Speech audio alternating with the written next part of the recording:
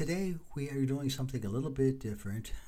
I'm going to begin a series of podcasts over the next few days to weeks.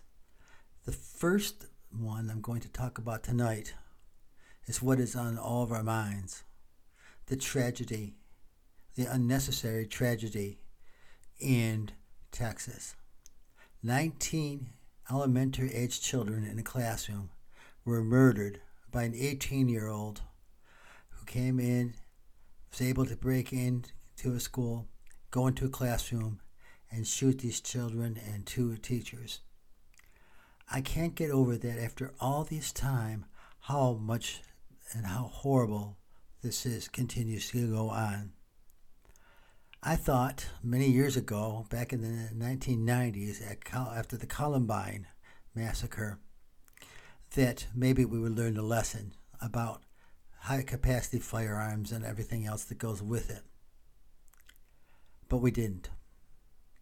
I thought maybe after the one shooting in Connecticut of those elementary children, and so many of them dying, that we would learn the lesson, but we didn't. After the high school shooting in Florida, we still did not learn the lesson. How many times do we have to have our young children, our future, die because of our reticence to take a second look at the Second Amendment? For a second, let's look at that Second Amendment. The Second Amendment has two, some people will say, totally different ideas. The first is talking about a militia. Now, let's look at that concept of a militia. A militia in the 1790s was not the kind of militia we think of today when we think of these crazy people doing it. It was more like a citizen reserve army. We had no standing army. So the feelings were that we had to be prepared to defend our homes. Remember, we just had got over a war with England. We just got a war over a potential war with France. We had to worry about Spain. And we had to worry about the natives that we had stolen their land. So there's a lot of reasons why they wanted the citizens prepared and why they said they should be able to have the weapons necessary to defend themselves. But let's also look at the weapons of the time, too. How do you fire the muskets back at that time or the rifles back in that time? First thing is you put a charge of powder down it. Then you put a patch to hold the powder in. Then you put one or more musket balls in and a patch to hold the musket balls in. Then you pour a little bit of powder onto the flash pan and pull the trigger and fire it. And if you were a really good shot, you could hit it. If you were really good and practiced that, you might be able to get 2 rounds off in a minute. They did not even imagine the idea of a revolver with rotating. They didn't even have bullets as we'd known back then. It was a far different cry from weapons that can shoot 30, 40, 50 rounds in a matter of seconds and take 10, 20, 30, 40, 50 lives in a matter of seconds. Okay, let's look again at that. It says the rights of the citizens to bear arms shall not be infringed. Again, let's look at the beginning with the concept of a militia. To say that gives everybody the right who wants to have a weapon, for whatever reason, any kind of weapon, is probably not an accurate intention of the writers of that Second Amendment. So if you want to go by the original intent versus the words, then we really need to take a second look at it and maybe get some decisions. Why will that not happen? Well, the Republicans run scared for whatever reason of anything that's going to limit the availability of guns, particularly handguns and assault-type weapons.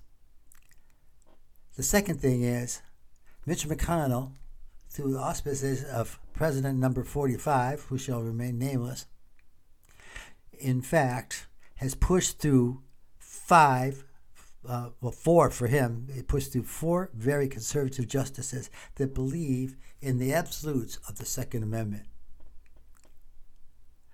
because of that, we see these tragedies happen over and over and over. Even though the majority of people in this country want to see reasonable gun possession rules, that allow the citizens to want to use them for real purposes, for real, maybe even self-defense.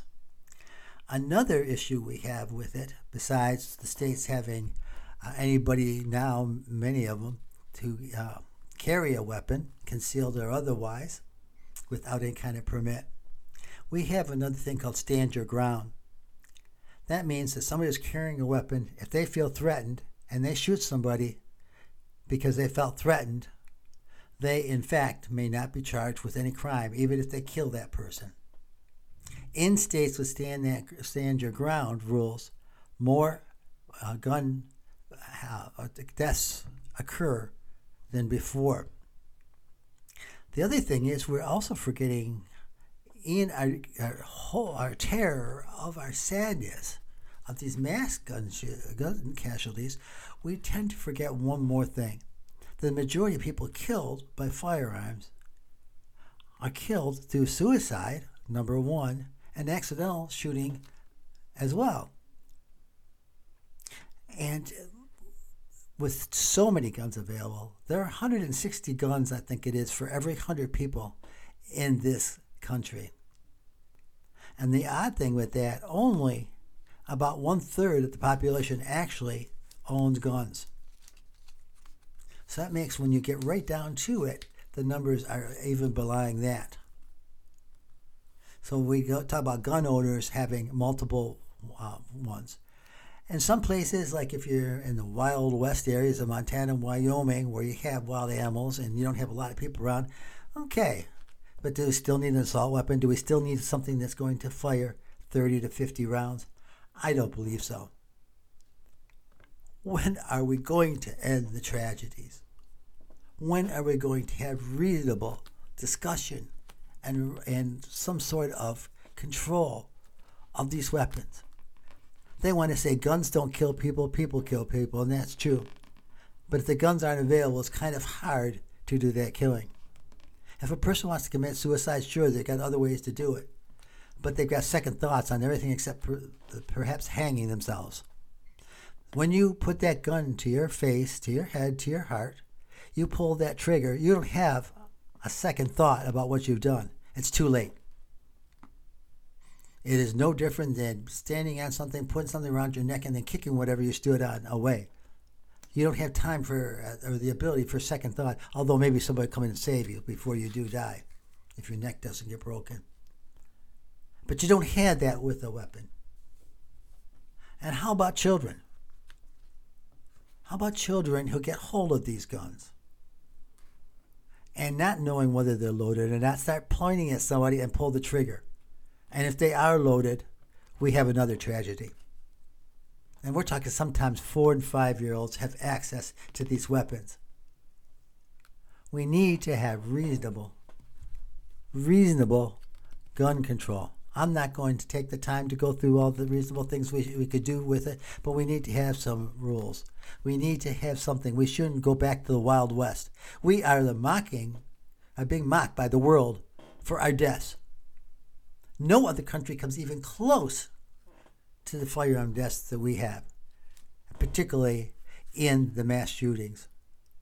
Where is it going to be? Is it going to be your children, your grandchildren, that are the next ones to die because of the reticence of people to take on things like the NRA and the super conservative right of the Republican Party? We have 6 grandchildren. We have 5 of those grandchildren that are going to be in school this fall. We have a 6-year-old that begins kindergarten. We have a 10-year, one's going to be 10 years old, that's going to begin 4th grade.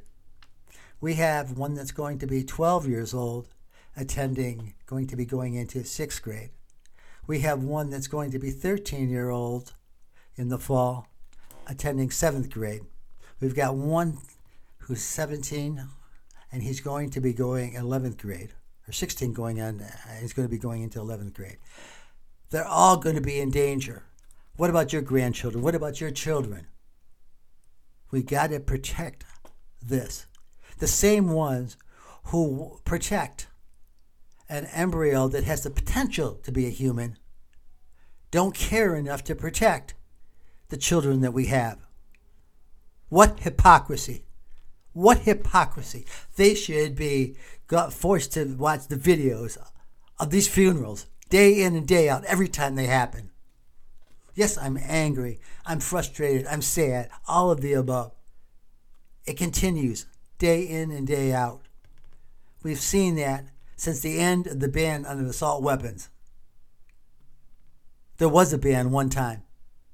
After that changed, we now had these mass deaths happen quite regularly. It's bad enough when a man goes into a store and kills people because they're black. Like he's afraid of the replacement theory. We'll get into that another time.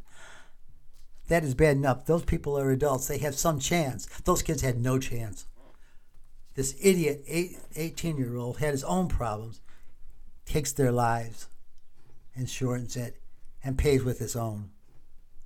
Listeners, it is time to let our representatives know we're not going to tolerate this bullshit anymore. Thanks for listening. God bless you. God bless this great nation and all its legitimate leaders. God bless our troops where they are. Good night.